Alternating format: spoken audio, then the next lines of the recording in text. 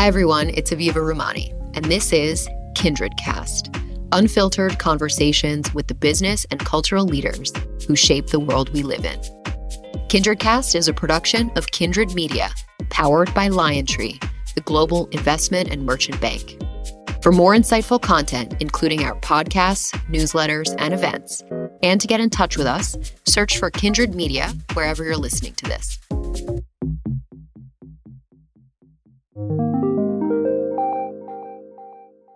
Hey everyone, I'm Howard Hahn, and I help lead merchant banking at LionTree. Today on KindredCast, I'm joined by the CEO and co-founder of Get Your Guide, Johannes Reck. I've had the pleasure of getting to know Johannes over the past couple of years, and in 2020, we were fortunate to invest in the company alongside close relationships with the firm like KKR, Temasek, and Searchlight. Based in Berlin, Get Your Guide is one of the leading marketplaces in digitalizing the global experiences market. Travelers from over 170 countries have booked more than 45 million tours, activities, and attractions through the platform. The company has a global team of over 550 travel experts and has offices in 14 countries around the world. Johannes is a biochemist by trade, a vocal leader in the German and European tech ecosystem, a classically trained musician, and a good friend of the firm. Johannes, great to see you. Thank you for doing this. Well, thank you so much for having me. We've spent a lot of time together, and I really would love for you to share more about the founding story with Tao and start us from the beginning. Yeah, absolutely. I'll take you back to 2008 originally, when Tao and I were both students at the Swiss Federal Institute of Technology in Zurich. He was studying physics and I was studying biochemistry. And we just both loved to travel, but we didn't have any money to do so. So what we did is we set up this student club called ETH, Model United Nations. You're probably familiar with the concept of Model United Nations in the US. Yeah. So it's basically, students can be diplomats and you get together, for a big conference once a year. And that conference, when we set up the club, happened to be in Beijing, and we got funding from the university to go there. So I booked my airfare to go to Beijing, and I made a mistake, and I ended up being in Beijing a day early, and Tao and the rest of the group came one day later. And Beijing at that time was not amenable for tourists, so I virtually had a lot of trouble to even get to the hotel. And when I was there, I couldn't find anything to do for the rest of the day, was stuck in my hotel room. Then what happened is the next day, Tao came, he picked me up, he became my tour guide, and the city opened up, and suddenly so many great experiences were unlocked. We had the best Beijing duck, we saw the Summer Palace, we saw the Forbidden City, and we would have all of these great stories. We'd meet with locals. So it was just a completely different experience. Those were the heydays of Web 2.0. Everyone wanted to build a travel community or like some sort of network where people could exchange information. So we thought, we're technologists, why don't we launch something ourselves? Not so hard to do. We can just have like a social network for travelers to be guides or to travel and book guides around the world. And that's how Get Your Guide came to play. And we launched the original prototype of the website of what would later become Get Your Guide in late 2008. And we thought that our target market would be students from universities, just like us. Right. And over the course of 2 years, I think we signed up something like 200 students and had an aggregate of 5 bookings, out of which 3 was my mother because she took pity in our little student project. So I'd say the first version was very entrepreneurial. We did everything ourselves. We didn't spend any money, but it wasn't very successful. However, what happened back then was that us not having any idea about tourism whatsoever, just by sheer luck, hit on this massive experiences market where you had hundreds of thousands of professional experience creators around the world, from people who run buses to the pyramids of Cairo, all the way to the Eiffel Tower that you just mentioned, or the Louvre Museum, or the local ski lift in Switzerland. We got a ton of emails from these type of suppliers who wrote us and said, you guys are really good at technology, your website looks great, can you do the same thing for us? And can we list on your website? And for me, really dawned when one of these guys sent me this $200 PayPal payment and said, I want to be listed, how can I be fast-tracked? I was like, this is more than we ever made with our current model. So there has to be a market there. And this was really epic. Rented this vacation rental in the summer of 2009 in Tuscany with a group of friends, drank a lot of wine, and wrote the original business plan of Get Your Guide. And I still look at it from time to time today. And it was incredible because it was, in a way, very visionary. We kind of wrote out what the future of this market should be and how technology could enable all of these suppliers to actually have a worldwide presence towards customers and how we could help them market their products. And we then relaunched the website in January 2010. The second time around, it immediately caught fire. So we immediately had bookings. We had, 20, 30 bookings the first month, then 500 the second month, and then just steadily went up. The problem was, though, that we were a bunch of young students with no job experience in Switzerland, which is arguably one of the most expensive places in the world. And we couldn't even pay our own lunch. And there was no funding available back then whatsoever. So we scrambled together, a couple of loans from parents and friends and families. And so I got this grant from a local bank, which had this pioneer entrepreneurship program. It was really difficult. That's also something that I look back to and would say those were probably the hardest days. We didn't know whether we could survive. Every day was like constant fighting for survival. We were doing everything ourselves. I was doing customer service on my smartphone, which was rerouted from Skype 24/7. We always joke we have 24/7 customer service because we were always able to pick up calls. Right. We're doing sales. We were programming the website. One of the co-founding group was doing the design. So it was very, very stressful. But what that enabled us ultimately is to have a really deep grasp of the business and the industry because we literally were so deep into the project. And that period carried on for 2-3 years, actually, until we hit something like 10 million in gross merchandise value that was transferred through our websites, or something like 2.5 million. But was that before? Revenue. What's interesting, there's so many early investors who really regret not investing in your company. I mean, it's pretty clear now, given your size and scale. Were you already raising outside capital at that point, or was this before that time period? So I think two things. One, we were really bad at raising money. We had no idea how that worked. And we were so focused on our product. We were like constantly working, right?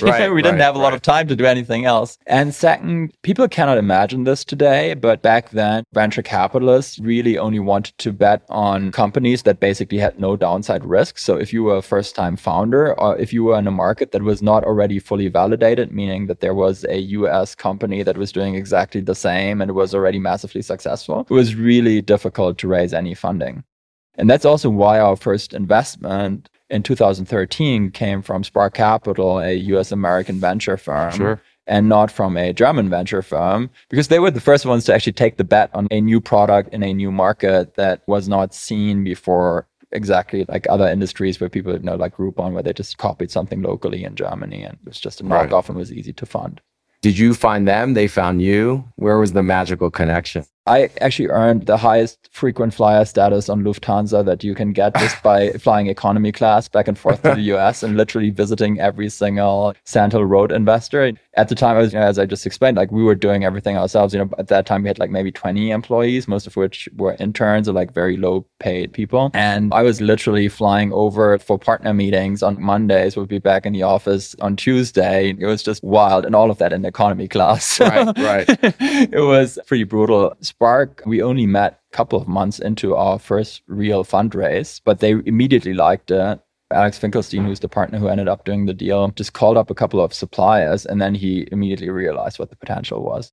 It's surprising that you say you're not good at raising money. I've seen you do it. It's quite masterful. So not to embarrass you, but it's amazing to think back to when you weren't where you are today. So bring it fast forward today. I've seen your offices. They're quite remarkable. How has the vision played out over the past decade since you started?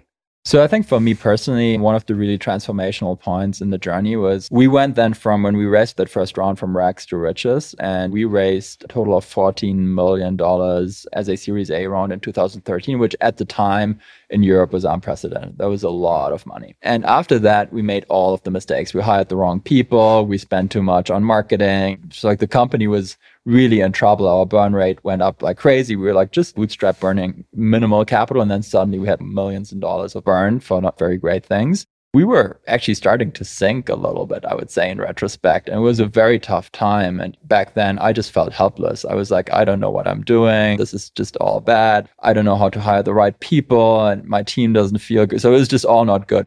And then something magical happened. And through a connection, I was introduced to Case Colin, who's the founder of Booking.com and was also, I think, one of the earliest investors in Uber and mentor of Travis Kalanick in the early days. And Case called me up one Friday night, I'll never forget that, and basically said, I want to meet you in your office tomorrow morning. Are you ready for that? And I was like, okay. And then we basically didn't leave the room for like 2 consecutive days. We literally went through every single piece of data that I could give him.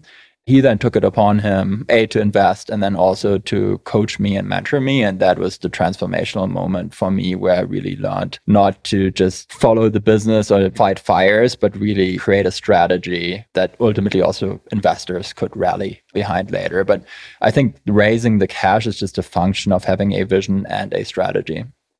I know the past couple of years, global travel has been impacted in a couple different ways. Curious your thoughts on how you've worked around that. I know you're seeing already massive growth this year, but certainly it's been a tough couple of years for travel. Yeah, it was quite interesting. After these initial struggles, we ended up from 2014 to 2020, we doubled the business every single year.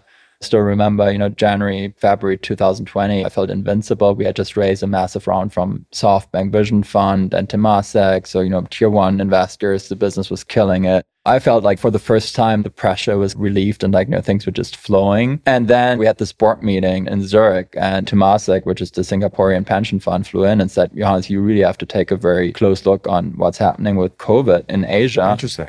And I was like, oh, don't worry, guys. I've seen crises before. I've managed this. I'm like, nothing can bother me. And sure enough, 3 weeks later, our revenue was at 0. And we were in the gravest crisis you could ever imagine. Our industry, the tourism industry, was really damaged. And we were even more damaged within the tourism industry because our product is not even been allowed to sell in a lot of places. Like a lot of attractions, museums, tours had to shut down. Certainly, yeah.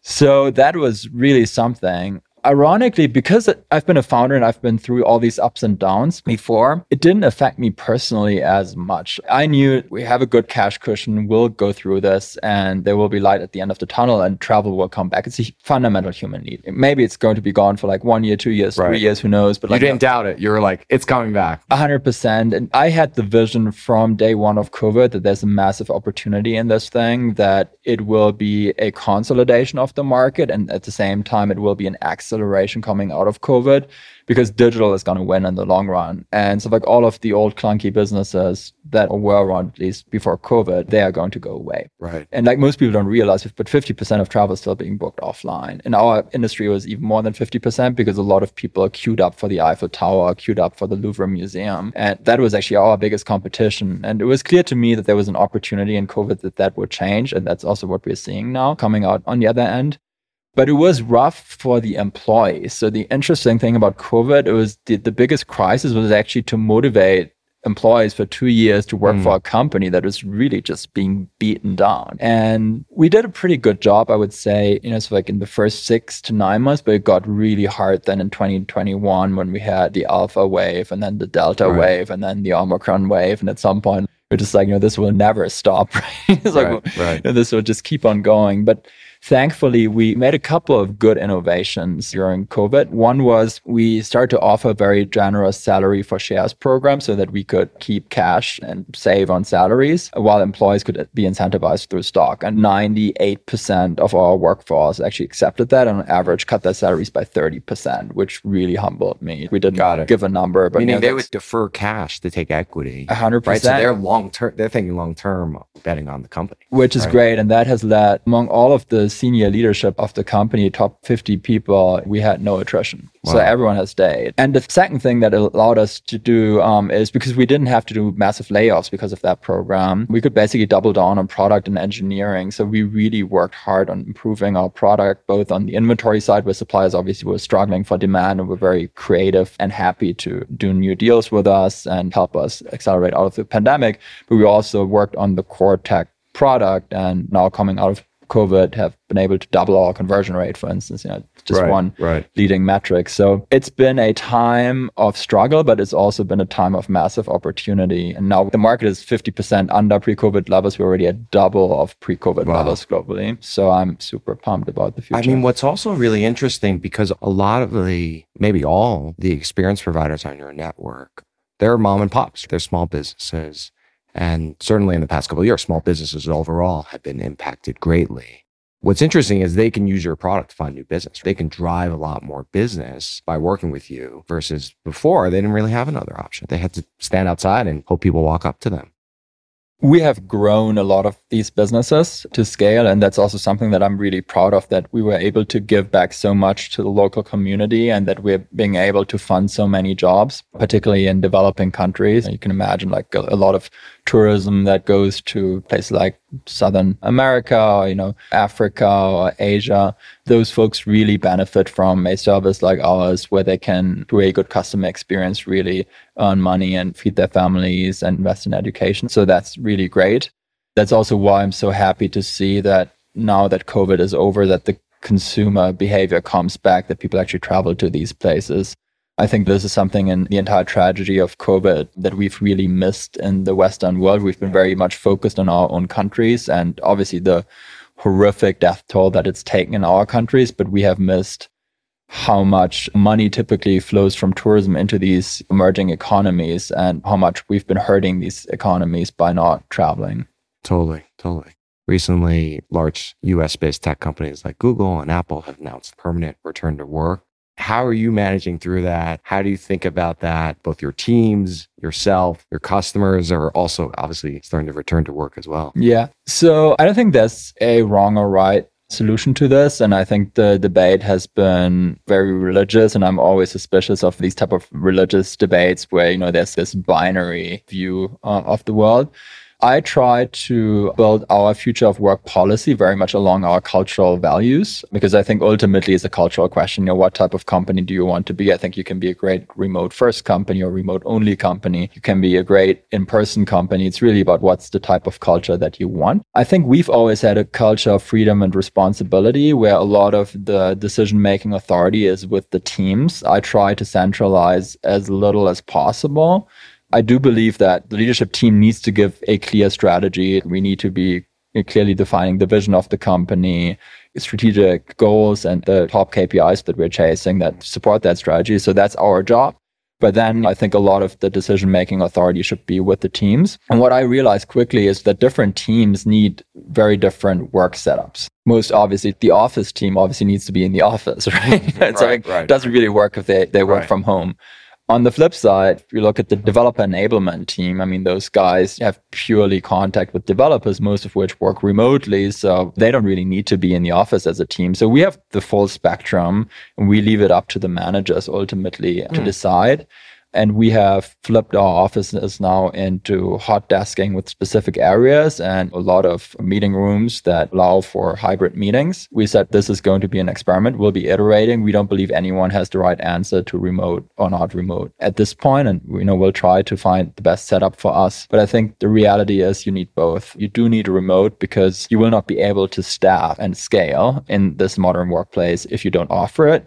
On the flip side, I don't think that you get to the same level of trust between the different teams, particularly in a very cross-functional organization like ours, where you have sales and customer service and product, UX and engineering, without being co-located at least for some time in the month. So you let managers decide? Just purely principles. We set 3 key principles. Right. Number 1, we believe in infrequent in-person interaction to build trust. We believe that collaborative work, so true collaborative work where you need multiple people in the room and multiple voices, multiple opinions, should be done in person if possible. While focus work, just getting stuff done, can be done from anywhere. Do you have I'm sure you do, splits of where different teams end up percentage-wise or so I think trends you're seeing? Yeah. Of course, we're monitoring it and ultimately it becomes an engineer like myself loves this. It becomes an optimization problem now. We're seeing roughly 30-35% office occupancy on every given day. Obviously, very much depends by team, also depends by manager. But that's okay because I think individual preferences will also be vastly different. So people can also then make a decision on which team they want to join based on how much remote do they do versus how much in person. Because there's also a misconception that, for instance, all of the engineers want to do only remote. There are also engineers who really like to be in person. As you probably know, in-person interaction is also really important for our mental health. Totally. I don't think it's black and white. And I think you need to have a very flexible framework, which offers a lot of opportunity to your employees, yet still maximizes the outcome for the company. Seeing you in Berlin, I think it might be my first work trip when we came. We had a meeting in person in the office. That was fun. I had not done that in a really long time before I saw you. Yeah, like my entire senior team actually came back to the office already in 2021. And like we were hanging out together quite a bit, particularly at this executive leadership group where you make such big decisions that impact one another. It's just really important to have this deep level of trust and to renew that deep level of trust so that you're also capable of having really tough conversations. I have to say, just my qualitative experience is on Zoom, you typically have a lot of very focused conversations about very topical things. But for instance, you don't have very controversial discussions on Zoom. You don't really push yourself or others on Zoom. And I believe that's also important in an executive context. Again, something obviously very topic oriented, but that type of discussion, that challenging discussion is really important. I think you're right, by the way. I'm just like thinking about it right now. I think Zoom is hard to have a debate. It's kind of hard to do that. Well, you're not co-located, so you don't pick up on all of the signals. For instance, one way of giving tough feedback is that you actually give it while having a very positive body expression, but you can't have that on Zoom because you're kind of this little square. So your feedback will be perceived very different. The same reason why I personally really dislike giving very constructive feedback via email, because it's always going to be misunderstood, because on email, it's always like very direct, typically offending people.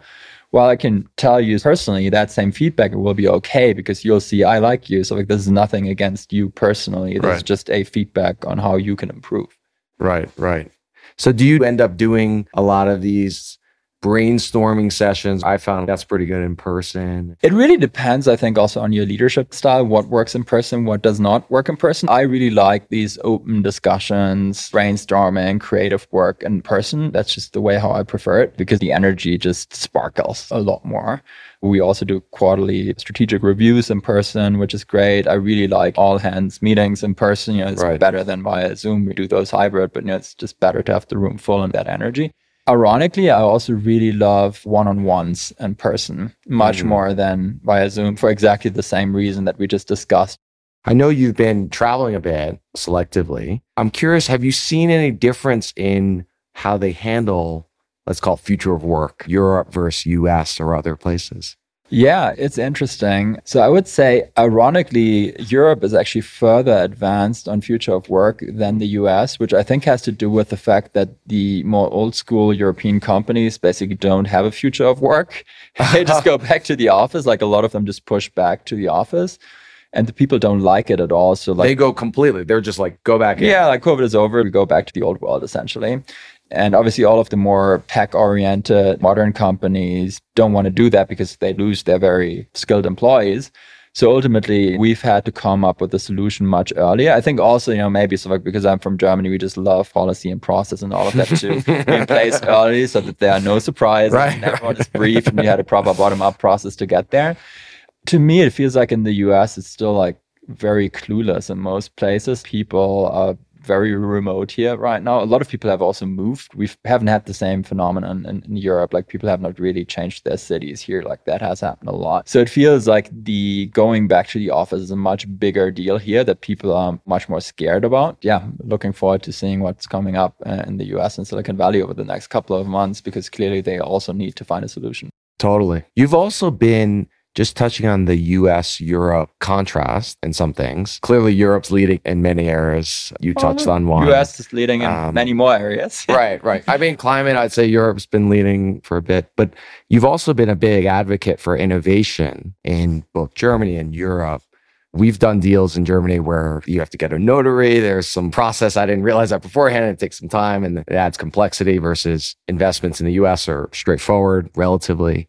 And you become a leader in that field, quite an outspoken advocate for positive change.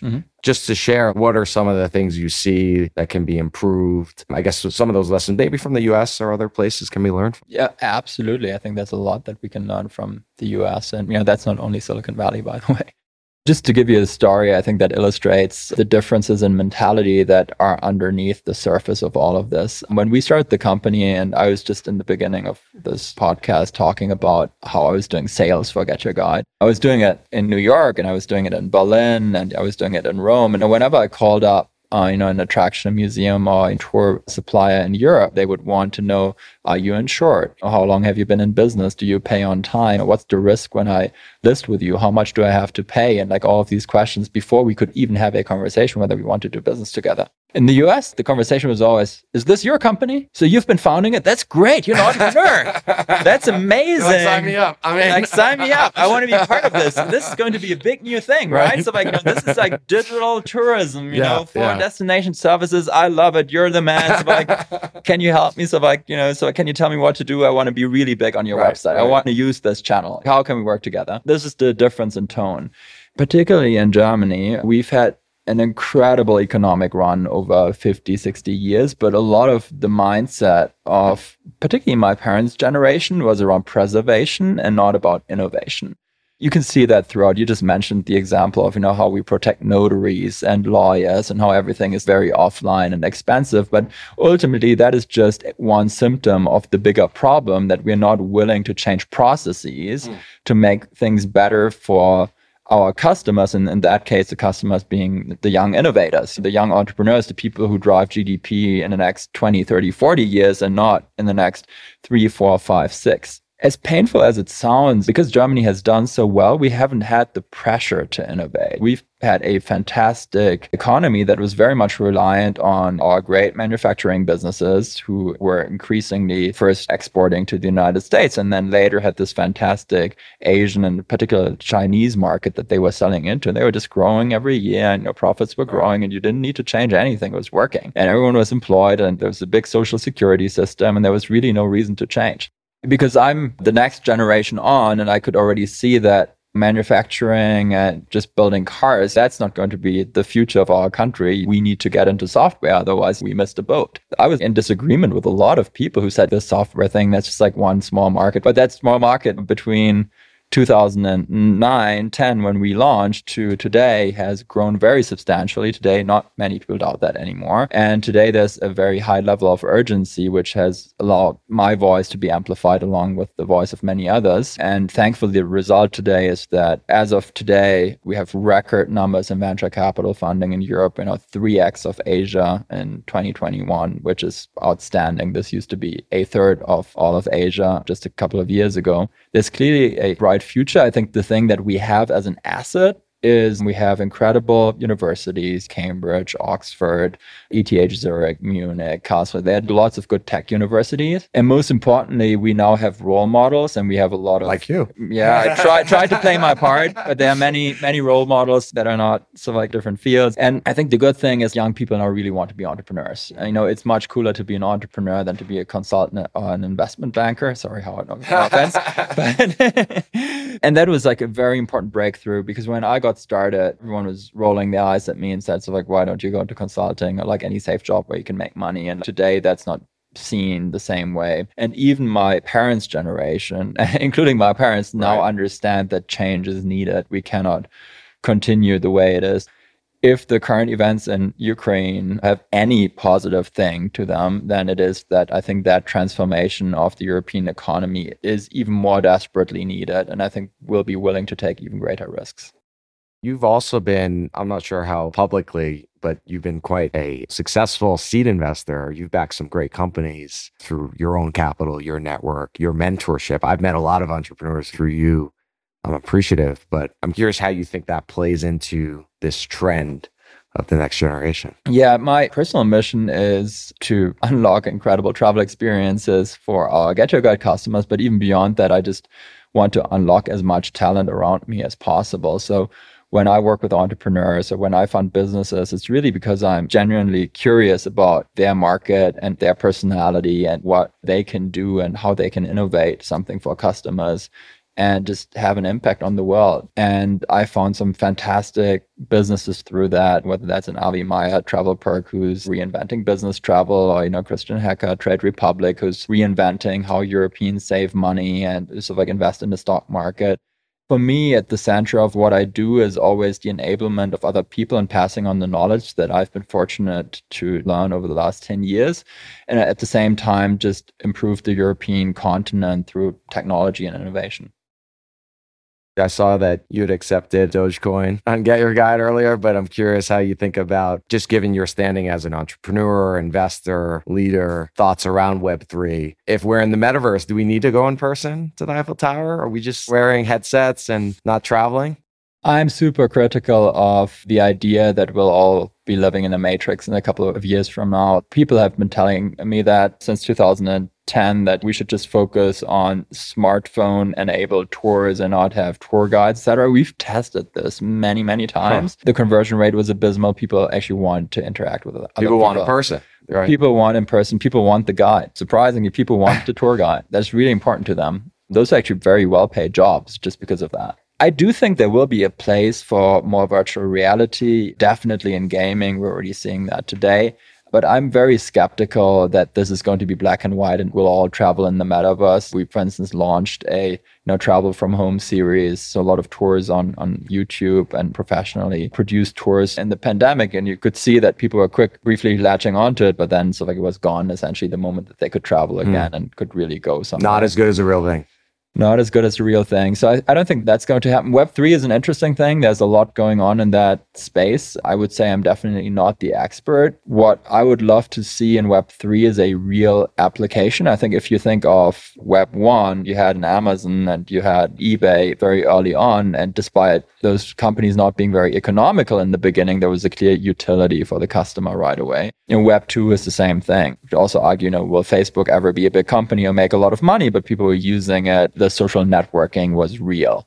With Web3, I can see that potentially it could have an impact on the financial industry, for instance, or other, the art industry, as we were discussing earlier. Right. But I haven't seen that true customer utility play out at scale yet in a way that really makes me think that this is something that will be a fundamental shift in societies in the way how we write about it. I would love to see it. Very curious, but I would say I'm on the more skeptical side right now. Yeah, it does kind of remind me a little bit. Facebook were probably coming of age when we were playing with the internet. And some folks were like, what is this thing? Remember when people used to use anonymous names for your email? Yeah. You used to have like a screen name. Yeah. And then you have real names, right? Real identity. And then now around like Web3 or Discord, people are using anonymous names again. So it's kind of interesting how it's come back around. But I wonder if is this our version of, I don't get it because generationally this is just different? Totally. And I always slap myself in the face. And, I also want to make sure that I'm not suddenly becoming the old guy who's as skeptical as the people that told us that we wouldn't succeed when we started Get Your Guide for all of the same reasons. I would say, though, that ultimately any type of technology needs to serve the customer in a meaningful way. And I think that's something that is still to be seen, whether it's cryptocurrencies or NFTs. I think we're at the beginning of this movement. I think we'll only see the shakeout in the next 5 to 10 years. Definitely. Some quick hits, some recent trips you've taken, anything fun? This is my first post-COVID trip. Not much to say. Before that, I just had car vacations with my family in Austria and Italy, which to be honest is not the worst thing in the world, so I can't complain. Amazing. Anything recent book you've read? I know you're an avid reader, a lot of different topics. Love how you bring up science to me. I mean, it's like I'm always reading multiple books at the same time. I would say the one book, particularly in the current environment, I didn't know how topical it was when I read over the Christmas break, but it's Karl Popper, The Open Society and Its Enemies. And I think it's a very important read in the current times. Interesting. What's the quick 1-2 sentence? It's a philosophy book with many hundreds of pages, but I can give you the brief highlights. Karl Popper, who's an Austrian-born philosopher who emigrated first to the UK and then later to New Zealand during the Second World War, is, I would say, one of the leading philosophers of liberalism, same school as Hayek and others. That book is actually the study of how ultimately the ideal society, or like building up a society according to certain ideals or myths, ends up in dictatorship, and why we always need to go through the pain of actually having the discussions and also the dissent in the debate in liberal democracies, and why that is actually healthy to preserve our society, to share these different points of views, even if we don't agree. I think that's the very high level. And he goes about this by having a longer critique of Plato, who's the big advocate of the model society where the philosophers rule and everyone else is subordinated. But ultimately, he derives very well that will always end in tyranny. And I think it's something that's quite topical for today. Totally. Absolutely. Something you've watched lately? I don't know if you have time. Obviously, you're quite busy. And I am, but I have to admit, my wife and I, we binge out every now and then. So the latest series we've seen was Succession. I don't know if you've seen that. Yeah, we've seen it. Very dark one. We've seen it. Are you caught up or? I'm not so through it. I just saw season 1. Yeah. But it was very depressing. What's your take? Why so depressing? Well, to me, when people just ruin the company for politics and they don't focus on customers, that just hurts me. Right. Amazing. Well, thank you so much for doing this. This was a lot of fun. It's great. Thank you so much for philosophy, the history of the company. We're really grateful. I totally agree. Europe, huge opportunity there. We're very bullish there. You've always guided us there as well. So we're super appreciative. I'm very happy to be part of the LionTree ecosystem. Thank you. Thank you. I hope you enjoyed our show today. If you want to check out any prior episodes, find us and subscribe at Apple Podcasts, Spotify, or wherever you listen. Feel free to leave a review as well, as it helps people find the show. You can also follow us on social media at KindredCast for behind-the-scenes photos and info. Listen to KindredCast on SiriusXM every Saturday and Sunday at 2 p.m. Eastern on Business Radio Channel 132 or stream shows on demand in the SiriusXM app.